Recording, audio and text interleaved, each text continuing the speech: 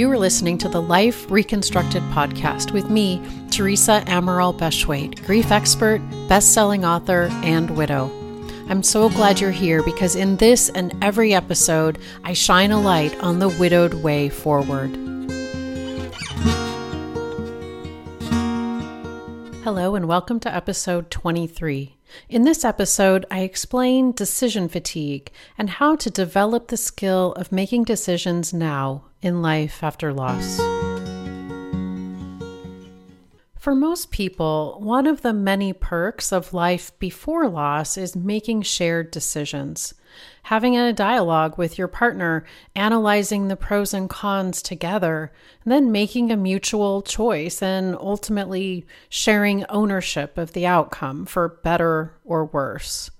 Relying on one another's strength, knowledge, and experience brings a whole level of comfort to the decision-making process. Generally, making mutual decisions means that you have each other's back, no matter the outcome.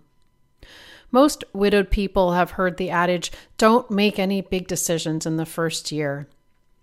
And there's some truth to that advice, but the actual experience of losing one's spouse means facing this relentless series of decisions that have to be made. For some, the decisions start at the hospital and then the funeral home, and they seemingly never end. After the first wave of decisions come more. Do I sell the house, clean his closet, wear the wedding ring, get an alarm system? We must rely solely on ourselves to make these choices precisely when we are at our very worst and just when we need our spouse the most. Enter decision fatigue, that exhausted feeling you get when you struggle to make a decision. Decision fatigue is draining on a good day, and in life after loss, it zaps whatever energy is left. Our primitive brain is immersed in fear and scarcity, and from that place, it suggests that there's always a right and a wrong decision, and that decisions are irreversible and urgent. And yet, none of that is true. When you're struggling with a decision, ask yourself the following questions. When does the decision actually need to be made? Your brain may be suggesting that everything is urgent when, in reality, some decisions can be made later, and sometimes much later.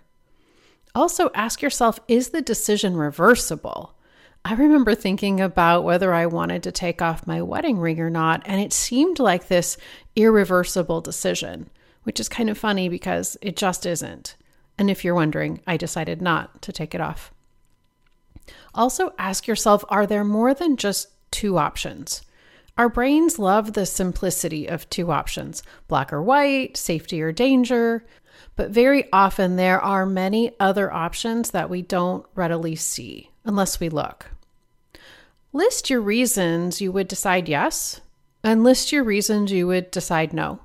Which reasons do you like the most? Notice where there's fear or scarcity. Consider that there are no good or bad decisions. Notice that there's a pro and a con for any decision you make. When you make a decision, you're simply choosing one set of pros and cons over the other.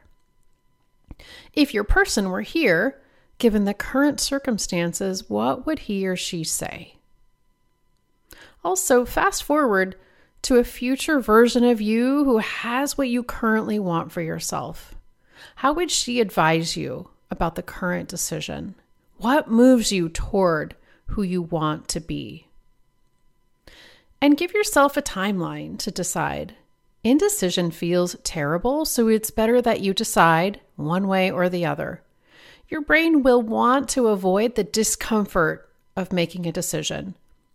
Ask yourself what's on the other side of that discomfort. And finally, think about what are the best and worst case scenarios. And what if the worst case scenario is missing out on the best case scenario? Using these considerations, you'll carefully consider your options and then make your decision. Then make one more important decision. Decide that your choice is right for you. In other words, have your own back. You've got this. If this episode was helpful, please share it with a widowed friend. And remember that I believe in you and I'm here for you. Take care. If you found this podcast helpful, I invite you to join Life Reconstructed, my coaching program exclusively for widowed people. It will help you step forward toward a life you will love again. Simply go to thesuddenwidowcoach.com and click Work With Me.